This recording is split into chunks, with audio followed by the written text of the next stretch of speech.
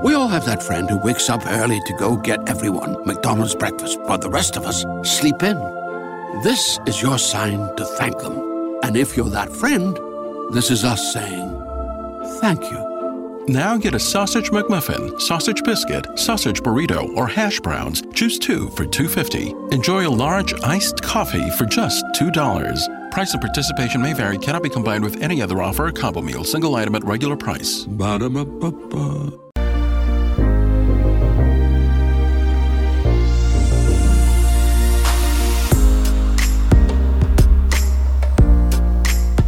And welcome back to the X Zone, everyone. I am Rob McConnell. We're coming to you from our broadcast center and studios in Hamilton, Ontario, Canada.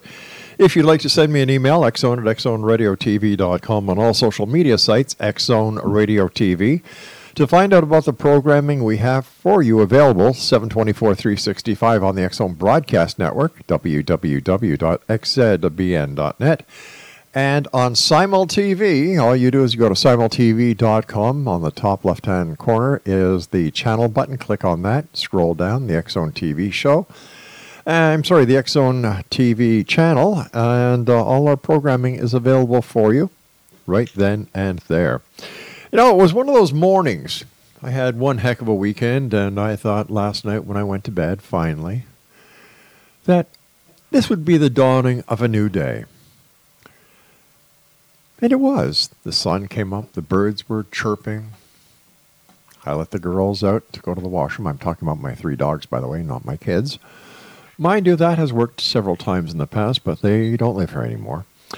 And as I'm drinking my coffee, watching Fox and Friends, they're talking about these 1 million UFO enthusiasts who are going to go down and invade Area 51. And one of the proponents of the dim-witted UFO enthusiasts who really think they can actually do something down there was Annie Jacobson, who wrote a book all about Area 51 and what the government is supposed to be doing there. You know, crashed UFOs, dead aliens, live aliens. And we're not talking about the ones from Mexico, by the way. We're talking about the ones from outer space. That's how my day started. And as I was thinking during the day, who could I bring on the show this hour who could help me make some semblance of sanity out of a lot of the insanity when it comes to the UFO phenomenon, the alien abduction scenario, and the other things that you and I and the other members of the X Zone Nation talk about. And, of course, one name came to mind right away, Kevin Randle. Now, as you all know, Kevin was down in Roswell. We did, I believe, 4 to 6 shows with Kevin from down there. He had some great guests on. He had Kathleen Martin, and he had Don Schmidt, and some other great guests that you'll be able to listen to on his radio show here on the X Zone Broadcast Network. He's also the author of Encounter in the Desert, and for more information about Kevin, visit kevinrandle.blogspot.com. And joining me now from somewhere in the United States, behind the microphone of fate, fame, and fortune, is my good friend, Kevin Randle. Hey, Kevin. Welcome back. Hey, how's it going, Rob? It's going pretty good. What did you make of these people, all million of them, who are anticipating going down to Area 51 and kind of invading it? Well, I don't have a lot of time to talk about this because I got to get in my car so I can join them in this insanity. Well, I'm glad you're going to be doing a live show from there. Great. The thing that struck me when I heard this, the first thing that struck me was, there's signs posted all around them that deadly force is authorized. Yes. So that, the guards want to, they can start shooting them. Now, Kevin, as a former member of the military, a ranking lieutenant colonel, these people, whether they're American citizens or not, if they, in fact, invade, and I'm putting that in air quotes, invade Area 51, not only are they breaking federal law, but aren't they doing a lot more than that? Like, invading a U.S. military base? Well, that's basically federal law. They're not authorized on the base. The place is fenced, and they could all be arrested. I don't know where they'd put those people, since we've managed to fill up all the other stockades on the borders. But the thing that strikes me is This is a facility which isn't a bunch of a secret anymore. Right. But deadly force is authorized. The guards can kill them. And I don't think they've thought this thing through. Not to mention, it's kind of hard to get out to that area, and I'm not sure. I'm not sure they're going to get 1 million people out there anyway. But it's just pure insanity. The other thing is, I've always thought that Area 51 and that facility is where we are developing the next generation of military aircraft. Right. So there's top secret stuff going on there, but the whole idea that aliens are being kept there or crashed spaceships are stored there came from Bob Lazar. And the problem with Bob Lazar is many of the things he said about his own credentials turned out not to be true. So is he a credible source? Yeah, it appears that he worked at Area 51 for a few weeks. He has a W-2 form that showed he was paid. But I think he had something of a low-level job. But the real point is, he claimed to have been, I think, had attended MIT. They have no record of that. So he said some things like that are very problematic.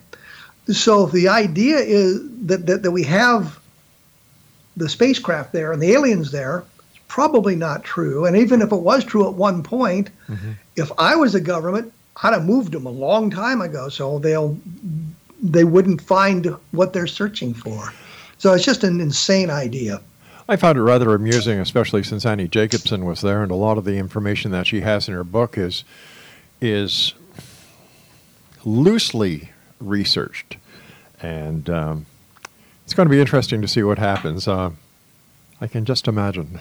It reminded me of a scene from, what was the name of that movie? The one with Will Smith in it. Oh, Independence Day. Right. You know when the little black flying saucers come out of the mothership as it's approaching Area 51? Yes. I could just see that happening. Here you have all these UFO enthusiasts. No, not all the UFO enthusiasts, Exonation, in my book, are a rather loopy bunch. There are quite a number of really sincere, very educated, smart, dedicated believers out there, and that's great. But when you get these people who think they're going to invade Area 51 and expose the bodies of the aliens or so on and so forth, I think there leaves a lot to be desired when it comes to the amount of fruitcake that is left in their Christmas tree nut bag in their head.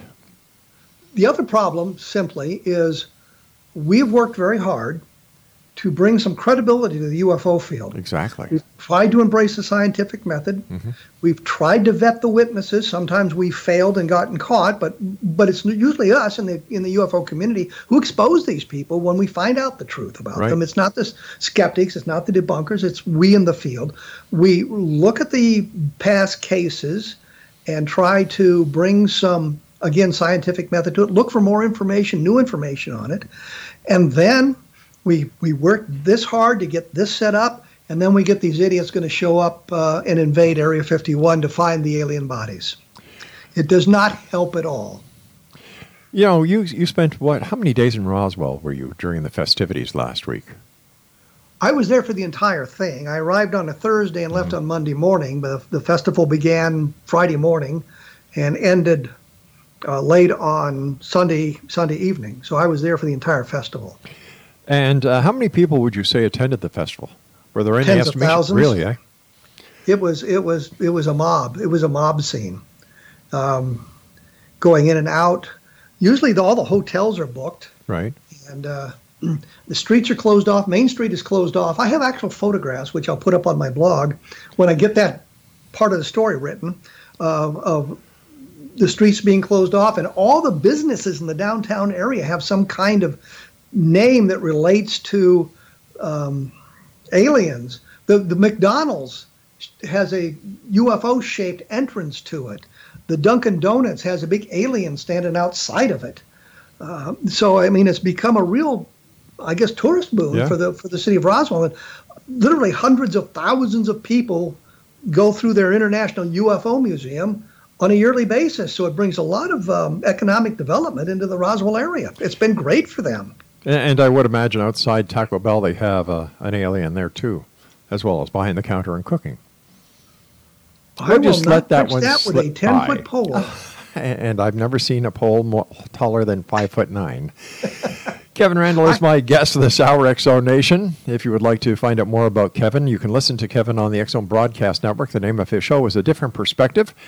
And he is the author of a great book entitled Encounter in the Desert. For more information on Kevin Randle, visit him online at kevinrandle.blogspot.com. And Kevin Randle and I will be back on the other side of this commercial break as we continue here in the X-Zone from our broadcast center and studios in Hamilton, Ontario, Canada.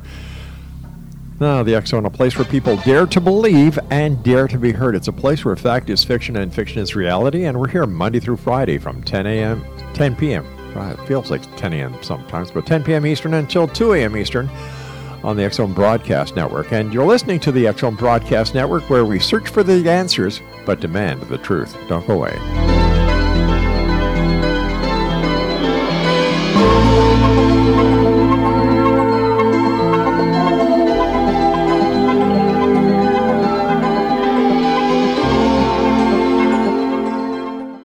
We all have that friend who wakes up early to go get everyone McDonald's breakfast while the rest of us sleep in. This is your sign to thank them. And if you're that friend, this is us saying thank you. Now get a sausage McMuffin, sausage biscuit, sausage burrito, or hash browns. Choose 2 for $2.50. Enjoy a large iced coffee for just $2. Price and participation may vary. Cannot be combined with any other offer or combo meal. Single item at regular price. Ba-da-ba-ba-ba.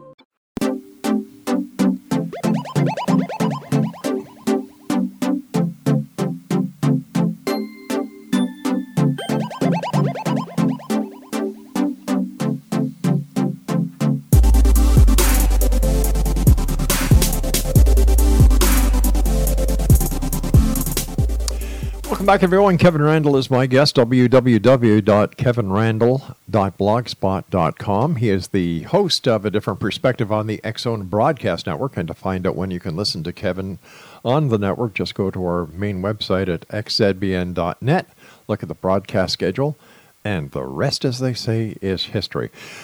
Kevin, always great to have you on the show. So would you say then that the Roswell Festival is a version of Mardi Gras in Roswell, New Mexico? Oh, I think so. I think it's a lot of people come to party. A lot of people come to see the museum and see the presentations, and they bring in a whole host of people to make presentations. Travis Walton was there, Tom Carey was there, Don Schmidt was there. Your good friend Daryl Sims was there. No, Daryl Sims was there. Yeah. And Kathleen Martin, as you said, Alexandro Rojas was there. So they make presentations. You have an opportunity to talk to people. You get an idea of what they're looking for.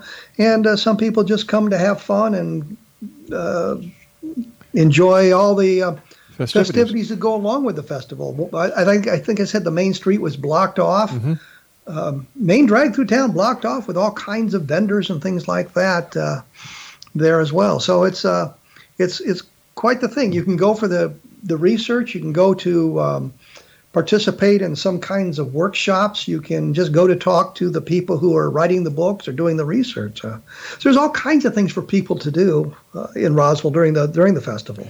After all the years since 1947 to this year 2019, has there been any significant find that could prove that a UFO did crash in Roswell, New Mexico, and that extraterrestrial bodies were actually in the UFO, as so many believe? I looked at the Roswell case a couple of years ago, mm-hmm. and as we mentioned at the beginning of my show, I wrote the book, Roswell in the 21st Century. A great book, by the way. The upshot of that was, looking at it, we have limited documentation, which doesn't lead us to the extraterrestrial. We have an FBI document that kind of suggests the balloon explanation is a hoax. Right. We have newspaper clippings and articles, which I think is important when you compare it to some of the other stories of crashes where there's nothing in the newspapers.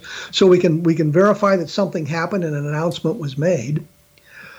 We have not found any journals, any diaries, any letters from anybody who was involved in this thing in 1947.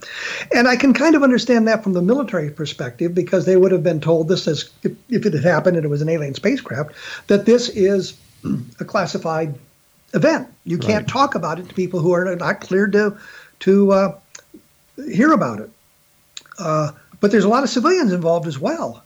And you would think somebody would have written something. The only thing we really have is Inez Wilcox, who was the wife of Sheriff Wilcox. And I guess back in that era, when you elected the sheriff, you also got the wife as the matron for the jail as well. So she kind of worked in the jail. And I think she did an article. She wrote it for Reader's Digest, I think, called 4 Years in the County Jail. And the twist was she was kind of working as the matron. And in that story, that article she wrote, there was this one long paragraph about the spacecraft crash. The problem with it is an addition to the original article she wrote. There's no date on it, and clearly she could have made that addition after everything broke in 1978. So it really doesn't, it's not the kind of thing we were looking for. You know, if she dated it, the article in the middle of, the 1970s, for example, that would have been great. But we don't have anything like that, and we've looked and looked and looked. The closest we have now is something called the Ramey Memo, and General Ramey was the commanding officer of 8th Air Force, which was a parent organization to the 509th in Roswell. And he was in his office, and a reporter from the Fort Worth Star-Telegram showed up, took photographs and did a story about the events in Roswell. The very last paragraph of the story said it was identified as a weather balloon, which by the time the reporter got there, they were passing that story around. But Ramey's holding a document in his hand, and you can almost read it. There are some words on it you can read. Fort Worth, Texas. Weather balloon, suggesting it's from Roswell. Provenance is well known. General Ramey's holding the thing in his hand, and I found documentation that was put on the INS wire service, a news service, international news service, I think it was, in 1947, July 8th, 1947, even though the time it was broadcast or transmitted. Wonderful provenance for this thing. We just can't read it. And the last time I was involved in anything in depth with that was when I went down to Fort Worth with Josh Gates for his program, and they brought in a guy, photo interpreter analyst to look at it. And he could almost make out some of the stuff. And I think that the thing that was said was, if the photographer had only been a foot closer, or he'd been a little bit to the left or right, they would have gotten a better shot of the document. We just can't read it. There's a suggestion. One line says victims of the wreck. If that is the correct interpretation, victims of the wreck, that suggests one thing to you, especially when we're talking about this event in Roswell in July of 1947. The other interpretation, which is not universally accepted, which is not as widely accepted, says viewing of the wreck. So we've got sort of the same letter combinations. Right. You just can't quite make it out. But even if it does say victims of the wreck or viewing of the wreck, how does that interpret into a crashed extraterrestrial UFO? Well, that's what we were talking about with the why the reporter was out there talking about the crashed UFO. Weather balloon's not going to have victims. No, I understand that, and I agree with that 100%. But is it possible that Ramey just grabbed a piece of paper off his desk that just happened to have a wreck and witnesses on it, that it has nothing actually to do with the events in Roswell, New Mexico? That's one of the problems we're running into, but it talks about weather balloons. That is suggestive of this event that took place in Roswell. We cannot read enough of it to make a good interpretation of it. But has anybody checked to see if there was actually, maybe not in Roswell, New Mexico, but somewhere else in the United States, that there was a wreck of a weather balloon and there were victims? Maybe somebody got bonked on the head by a piece of equipment that the weather balloon was carrying as it plummeted to Earth. There is no reason for that information to go to the 8th Air Force headquarters. Okay. It's pretty clear. J. Bond Johnson, who was a reporter, said at one point that he had brought the teletype message from the newspaper office with him, and he had handed that to Ramey. If that's true, then that sort of sucks the importance out of the document. If it was something that came through the communications center at 8th Air Force headquarters in Fort Worth, then that gives it a different interpretation. And there should be clues in the text of the message. If we could read the entire message, there would be clues in the text that would give us that sort of information. The problem is we can't read enough of it with enough certainty to make those kind of determinations. David Rudiak has done a lot of work on this, and he's come up with the entire, what he thinks is a proper interpretation of the entire memo. What bothers me is there's no jargon in it, no military jargon, and I've been in meetings where the jargon was flying so fast and furious that it was like a foreign language, and it was almost impossible to keep track of what people were saying. There's no military designations in it. It doesn't look like it's a military teletype, but it could well be. So there's problems with it, and we're hoping that if we could read it, and that may never happen, it may be that we've just gotten to the point where we've exhausted everything we can do, given that the fact that it's on film, and given the fact it's not quite head on, and the guy is the point of focus was General Ramey and not the message in his hand. We may have taken it as far as we can take it, and we may never ever be able to read it. If we can read it, it may give us a wonderful clue about what happened in Roswell. It may suggest aliens, or it may be something completely and totally mundane. Right. The other thing is, we know in the Roswell area, and that would include the Fort Worth area and all around eastern New Mexico and western Texas, that there were no military aircraft that crashed. There was nothing that would produce victims. So that's one of the things that we're looking at. But at this point, you can't really say one way or another whether or not this deals with an alien spacecraft. It might not. We just don't have enough information to tell. In your opinion, Kevin, what would have happened if Stanton T. Friedman, who passed away earlier this year, would not have been involved in the Roswell case? Do you think the Roswell case would have just slipped into the darkness of forgetfulness? No. Len Stringfield, who is a very serious researcher living in Cincinnati, Ohio, was doing something that he called crash retrievals. And he was looking at stories of proposed crash retrievals and that sort of thing. And he also got on to the Jesse Marcel story, Jesse Marcel being the air intelligence officer who kind of started the whole thing. And so the story would have built from there. And we've got other UFO crash retrieval stories that have hit the big time, Aztec being one of them. So I think it would have got to play. It was kind of dying out in 1990 when Don Schmidt and I began our investigation, simply because Stanton was off on MJ-12 and others weren't paying a lot of attention to Roswell. So we kind of revitalized the whole thing in 1989. I think is when we began our investigation.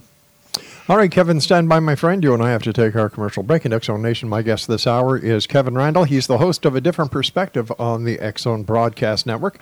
And Kevin's show can be heard each and every day at different times to make sure that we hit all the time zones. And if you'd like to find out when his show is on, visit www.xzbn.com and check out the broadcast schedule. He's the author of Encounter in the Desert, and his website is kevinrandle.blogspot.com. And Kevin and I will be back on the other side of this news break as we continue here in the X Zone from our broadcast center and studios in Hamilton, Ontario, Canada. I'm Rob McConnell. Don't go away.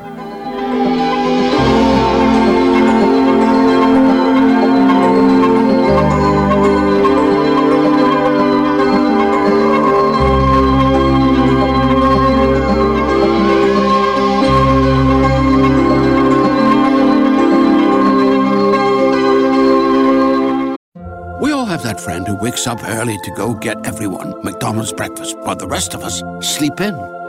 This is your sign to thank them. And if you're that friend, this is us saying thank you. Now get a sausage McMuffin, sausage biscuit, sausage burrito, or hash browns. Choose 2 for $2.50. Enjoy a large iced coffee for just $2. Price and participation may vary. Cannot be combined with any other offer or combo meal. Single item at regular price. Ba-da-ba-ba-ba.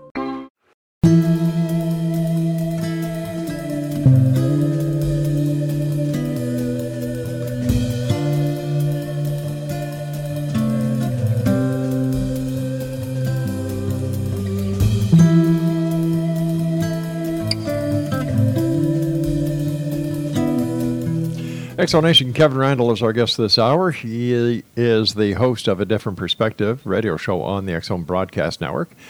He also has a very interesting book that's available, Encounter in the Desert. We're going to be talking to Kevin about that later on in this hour. And for more information about Kevin, he's got a great website, super articles, at kevinrandle.blogspot.com. RANDLE.com. So what did you come away with after your visit to Roswell, New Mexico? I mean, besides, having great guests on your show and meeting some of the other interesting people that you must have met in your journeys, did you come away with anything new pertaining to the case or UFOs in general? Came about, we were having a panel discussion. Mm-hmm. We ended up doing 4 hours, 2 on Saturday night, 2 on Sunday night. Right. And one of the panelists was Frank Kimbler, who lives in Roswell. He teaches, I guess, geology at the New Mexico Military Institute. And he's been all over New Mexico, and he's been out to the debris field, the crash sites, looking for metallic debris. And I said something that we were kind of talking about earlier, which was the Ramey memo and how, we haven't found anything like that, and we don't have any metallic debris. And Frank said, well, he'd found some things out there that were problematic, and he'd submitted them for analysis. He did say, the one thing that caught my attention, he did say that he has problems finding laboratories to do independent analysis simply because the moment you mention Roswell, they want nothing to do with you because they're afraid of their reputations being sullied. And I've run into that myself with trying to get people to help out with the analysis of the Ramey memo, for example. Same kind of thing is happening.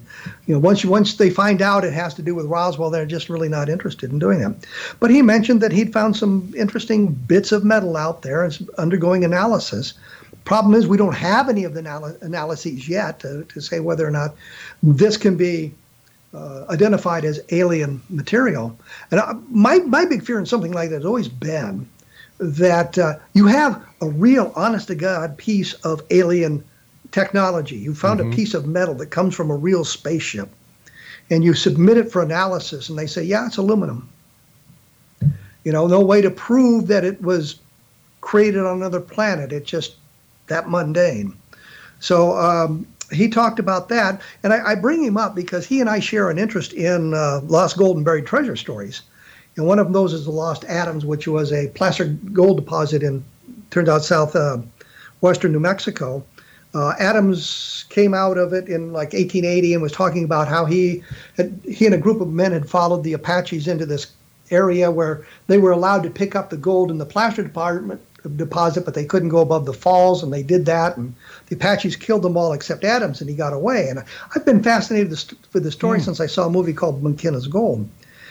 Frank tells me he's found the place. He's found the Lost Adams diggings, and I asked him about it, and he says, yeah, it's called Apache Box Canyon. You can Google it. He says the landmarks that Adams talked about are there, and he's been to the place, and it's not as littered with gold as it had been, but there's bits of gold there. Placer deposit is there. So He may have actually found it. And I found that fascinating that he's actually been there. But it has nothing to do with UFOs and alien spaceship crashes. It's just another interest that I shared with some of the people. So it was something that came out of the Roswell Festival. That is interesting. I remember on one of your shows you had... It had nothing to do with UFOs, but you had the guy on. I can't remember his name. Keith Pleskett. That's it. Well, and that was, that came about because I had been reviewing on my blog the Treasure Quest show. That's right, yeah.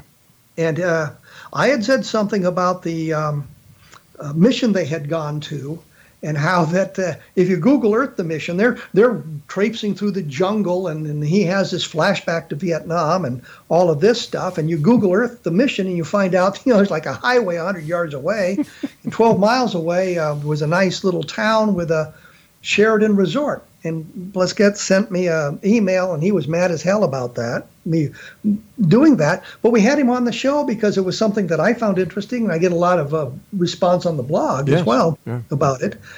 And the things that he said were just extraordinary. I'd say, well, how did all this come about? And he would say, well, we were cast. And he's talking about, we didn't know what we were going to do until we got our scripts the next day. Scripts the next day? Yeah. And when he had what really annoyed me was this flashback to Vietnam, because I get really tired of people talking about being Vietnam veterans and they're not. If you go to 187th Assault Helicopter Company and look at their website, you'll find my picture as one of the pilots from the unit from 1969. So I can prove I was a Vietnam veteran is the point. But looking at I found his Facebook page and looked at it, and he was wearing his Navy uniform, and on it he was wearing the proper medals and ribbons for Vietnam service. But he was talking about his 2 tours in Vietnam, and I found out what he meant was he'd been there for a while, gone on R&R, and came back, so he got 2 tours. And I'm thinking, well, geez, I have 2 tours then, and everybody had 2 tours because we went on R&R in the middle of our tours there, but we had to come back. It was really just a single tour. Right. But the point was, he sent me this nasty letter, and I wrote back to him and invited him on the show, and he kind of exposed the whole thing for the scripted program that it was. And then another one of my favorite shows was your interview with Christopher Montgomery. My good friend Christopher Montgomery. Well, the thing that I've noticed is in today's world, it's so easy to get a book published. You don't have to have a really in-depth knowledge of the topic. Well, hell no, you just self-publish. They're self-published. They're on Amazon, so it's like they're really published. Uh-huh. And he was saying some nasty things about me in the book, which were untrue, and so I thought I'd have him on the show and talk about it. My goal was to get him to hang up, to question him to the point where he'd just get so annoyed he'd hang up, and I was asking questions that were legitimate. Yep. He was talking about Maury Island, for example, and I did you know that Ray Palmer, the science fiction editor of Amazing Stories, was one of the instigators of the Maury Island story? Well, no, he didn't know that. And it got to the point where he was saying that I was nothing but a shill for the Air Force, and I wanted to know where. I knew I wasn't a shill for the Air Force, and I wanted to know where he got that information. What was his source? Because the source is wrong. You have no obligation to protect the source if the story's not true. And he wouldn't give me an answer. It boiled down to he kept saying no comment, no comment. Yeah. But the point is, you look at his book, and it's very superficial. It's like he trolled the internet, picked some cases that interested him, and didn't do in-depth research, didn't find out what else had been written about this stuff, found what he wanted and wrote his book and went off on a tangent. Yeah, I think how the series of events was, I had him on my show, and then he said some nasty things about you, and I contacted you, and I said, listen to this clip. And then what happened the final time? He just refused to come on? I wrote him after he'd hung up, and he claimed that the Skype had gone out or something, and we knew that wasn't true. Mm-hmm. But I wrote him an email, and I said, we didn't get to finish our story and to talk about it. Let's come back on and let's see what we can iron out here. And he wrote back and he said, well, that was a good idea, but he'd like to make read a prepared statement, and then he wanted a list of the questions I would ask. And I told him, it's not going to be a prepared statement, but if he was smart enough, he could have got it in. And I sent him 50 questions. Detailed questions that would have required hours and hours of research. The questions I could answer in a minute because I've done the hours and hours of research. But after that, he never contacted me again, and that was the end of that. I think if you're going to write a book, you should be prepared to defend the book. Definitely. If you can't defend the book, then you should admit that. I have never walked out of an interview. I've never hung up on a host of a program, even when the questioning becomes a little bit tense. I figure if I can't defend the book, then I have more research to do, and I should admit that. So I know others. Philip Glass had hung up on shows, and others have done that because they just couldn't answer the questions and they just didn't like the tone of the conversation. Mm-hmm. I'm thinking we got to be prepared to do all of that and answer the questions, even if they're somewhat hostile questions. Well, I know you're going to find this hard to believe, Kevin, because you and I talk so much and together, and I have the occasion to work with you. I've had a few guests hang up on me. No, yeah, I'm telling you, yes, and I really don't know why. Well, it's with my pal Christopher. It was because he couldn't answer the questions. Yeah. And he didn't like the hostile environment. I'm thinking, you started it. He created the hostile environment. Absolutely. Yeah. Had he not said those bad things, he and I probably wouldn't have had the discussions. He wouldn't have been on your show. Yeah, there would be no reason to bring him on. But since he was accusing me of these sorts of things, I thought I had an obligation to not only the UFO field, but to the listeners of the program to clarify these situations. And you did, yeah. He couldn't do it. Oh, my goodness. When we come back from this commercial break, Kevin, I'd like to talk to you about Encounter in the Desert, the book that we've been talking about, and, the other great books that you've written. So, Exo Nation, on the other side of this break, when we come back for our final segment, Kevin Randle will be with us. We're going to be talking about Kevin's book, Encounter in the Desert. And for more information about Kevin Randle, visit his website, www.kevinrandle.blogspot.com. And as I've been saying over the last 45 minutes, if you'd like to listen to Kevin and his very popular radio show on the X Zone Broadcast Network, it's entitled A Different Perspective. And it's heard 7 days a week at different times throughout the day. So no matter where you are in the X Zone Broadcast Network listening area, you too will have the opportunity of joining Kevin's show and listening to his fascinating guests.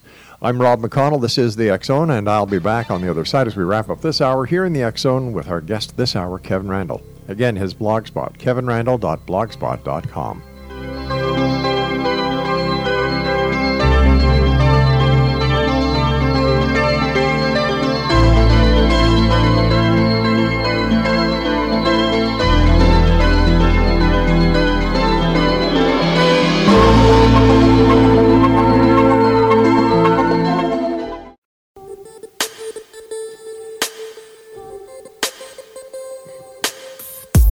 We all have that friend who wakes up early to go get everyone McDonald's breakfast, while the rest of us sleep in. This is your sign to thank them.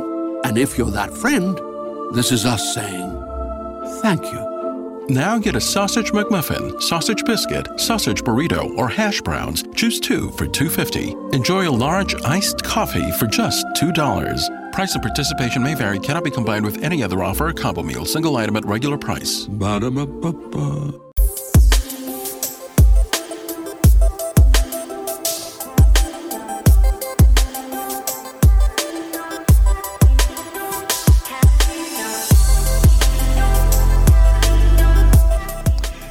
And welcome back, everyone. This is the final hour of this edition of the X Zone Radio Show with yours truly, Rob McConnell. My guest this hour is Kevin Randle.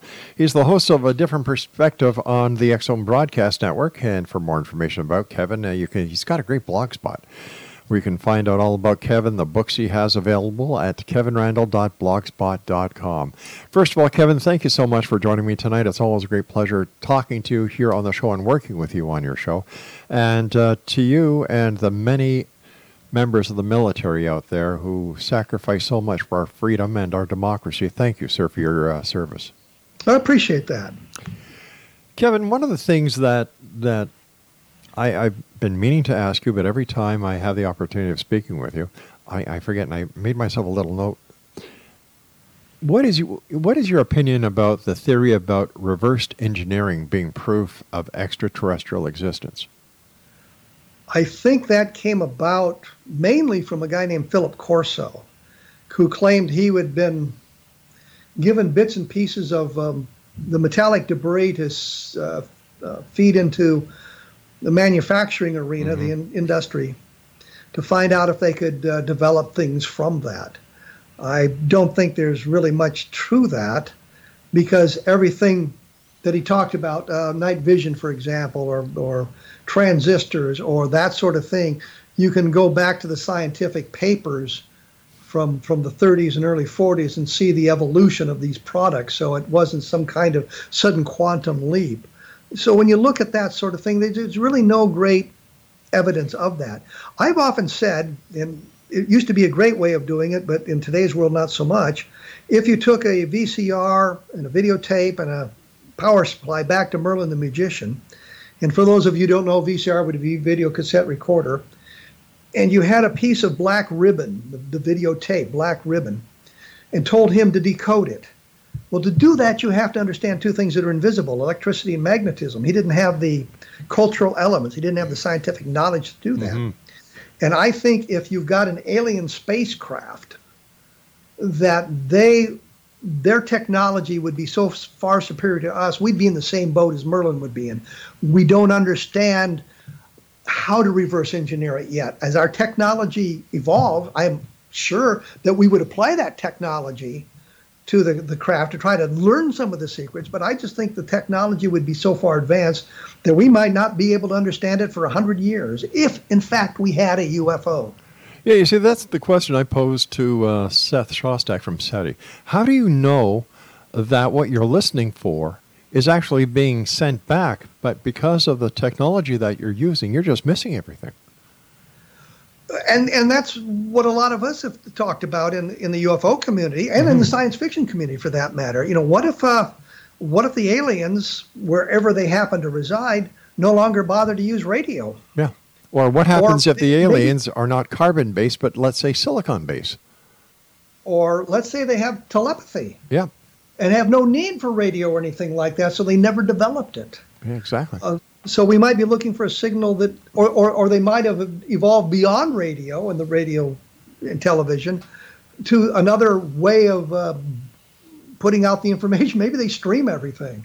So you don't have the signals bouncing all around the universe or the galaxy. So we might be looking at the wrong place. We might be looking for the wrong stuff. With the wrong technology. With the wrong technologies, exactly, yeah. Kevin, tell us about Encounter in the Desert. This is the Lonnie Zamora story. He was the police officer in Socorro, New Mexico in April of 1924. April 24th, 1964. I was thinking that this is my niece's birthday, April 24th, and that got me off on a bad tangent there. Chasing a speeder through Socorro, heard an explosion or a roar on the outskirts of town, thought a dynamite shack had blown up, drove his patrol car there, and in the arroyo, as he came over the crest of a hill, he thought he saw an overturned car, went down, came up again, thought he saw two beings around it, and got a little bit closer, but they ran around behind the craft. It lifted off in a roar and was gone. So you've got a police officer making this statement. Within minutes, literally within minutes, his friend Sergeant Sam Chavez was there, didn't see anything, but saw the remains of a bush that had been scorched by the flame of the thing, and grass that had been slightly burned, and 4 landing gear impressions. So there was physical evidence left behind. And then within 90 minutes or so, the FBI and the military was involved. And from that point on, you had an awful lot of people on that site looking at it. Hector Quintanilla, who was the chief of Project Blue Book in 1964, tried to find a solution for this case. Went to New Mexico, went to Alamogordo, where there was at Holloman Air Force Base, where there was a lot of experiments going on. White Sands, New Mexico, with a lot of experiments going on, looking for something that would account for the sighting. And he could not find it. It's one of the very few cases in the Project Blue Book files, which is labeled unidentified, where you've actually seen physical beings. There were other witnesses involved, and we know this because they had called the police station prior to Zamora reporting in with what he had seen. 3 people had called in. The dispatcher didn't bother to take their names. And Richard Holder, who was an Army captain who was involved in the investigation within 90 minutes, in his report he wrote that very night, mentioned that 3 people had called the police station. So we have some good evidence that there were other calls coming in about this case. Nobody tried to find him. The flight path was known. Socorro wasn't that big. Somebody could have knocked on some doors and seen if to try to find something. Nobody bothered to do that, which gives you an idea of how good the investigations were at that time. But the point is, it's a book about that sighting, and all this information is laid out, and what the Air Force did, what the APRO Aerial Phenomena Research Organization people did. That would be Coral and Jim Lorenzen. What the NICAP guy did, which was Ray Stanford. All these people, what their role was and what they saw and what they heard from Lonnie Zamora. So it's a book that looks at all of that and looks at some other cases that are closely related to it that suggests maybe a pattern, or suggests other cases that should have been brought forward but were not back in 1964. Who called the military? Who called the FBI? Or did they just show up unexpectedly? It's not clear how they got involved. One of them is that Holder had been called here. His people had been called at their station on the White Sands Missile Range, and then Holder called the FBI, or the FBI got called first and called Holder. It's not clear who called whom to get them involved in this thing, but they were there within 90 minutes, and that's been documented by the materials that were created that very night. So they were definitely involved. Then Hynek, J. Allen Hynek from the Air Force consultant on UFOs, he was there with Sergeant Moody, who was the official investigator, was there 3 or 4 days later. So, we've got all that documented through the Air Force files and what APRO had and the NICAP files and all of that sort of thing. In your opinion, Kevin, what is the hardest part today of being a UFO investigator and author? You brought it up at the top of the show. 1 million people going to storm Area 51. Yeah. That doesn't help. The hoaxes don't help. The jokes don't help. The belief in everything. There are people that just believe everything, no matter how crazy it is. They embrace it because it's what they want to believe. They don't look at the evidence. And I think that's one of the problems I have with some of my books is people think, well, he's a debunker. He's just going to solve everything. And that's not true. I'm just looking at the evidence. Where does the evidence take us? And too often we don't allow the evidence to take us to the conclusion. We decide what the conclusion is and then look for the evidence to support it. 2 TV shows on TLC that are very, is it TLC or the Discovery Channel or Travel Channel, whatever. You've got Unidentified and Project Blue Book. Do you think they are an asset to the UFO community or a hindrance to the UFO community? If you looked at Project Blue Book, it's fiction. It's loosely based on the cases, but it's fiction. Right. I don't think it hurt, but a lot of my colleagues in the UFO community were just outraged by it and thought it did a real disservice for it.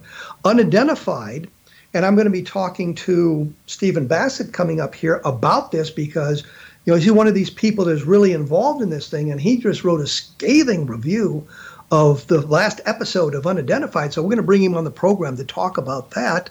And how it may have harmed this whole idea of getting to the bottom of the UFO questions. Yeah, Stephen is one of the largest proponents for the disclosure. And do you think disclosure will happen within our lifetimes? I thought we were moving a little bit closer to it with what had been going on until, of course, 1 million people decided to descend on Area 51.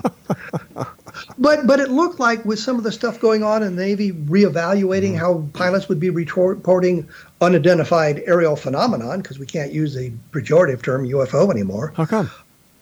Because it's pejorative. It's flying saucers, for God's sakes. Now it's unidentified aerial phenomenon. It's just the way it is. But as we looked at that stuff, it looked like they were getting a little closer to that. I think disclosure is really going to be in the hands of the aliens. If they're here, they land and say, hey, we're here, and there's no way to deny it. Disclosure has happened. But the government doesn't seem to have any motivation to do that. And, of course, if you want to see aliens, all you have to do is go down to the southern border of the United States. They're there. Yeah, there's literally hundreds of thousands of them. Kevin, as always, great pleasure talking to you, my friend. And as you know, being the host of your own show, time is of the most precious thing that we have here. So I want to thank you very much for your time tonight, Kevin. Always great talking to you. Continued success, and I look forward to the next time you and I meet, either here in the X Zone or on the in the studio of your show. Take care, my good friend, and thank you so much.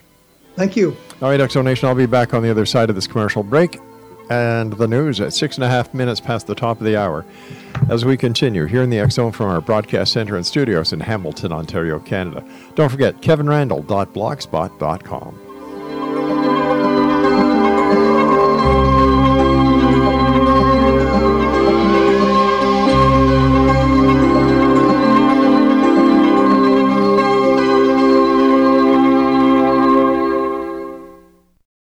We all have that friend who wakes up early to go get everyone McDonald's breakfast, while the rest of us sleep in. This is your sign to thank them. And if you're that friend, this is us saying thank you. Now get a sausage McMuffin, sausage biscuit, sausage burrito, or hash browns. Choose 2 for $2.50. Enjoy a large iced coffee for just $2. Price and participation may vary. Cannot be combined with any other offer or combo meal. Single item at regular price. Ba-da-ba-ba-ba.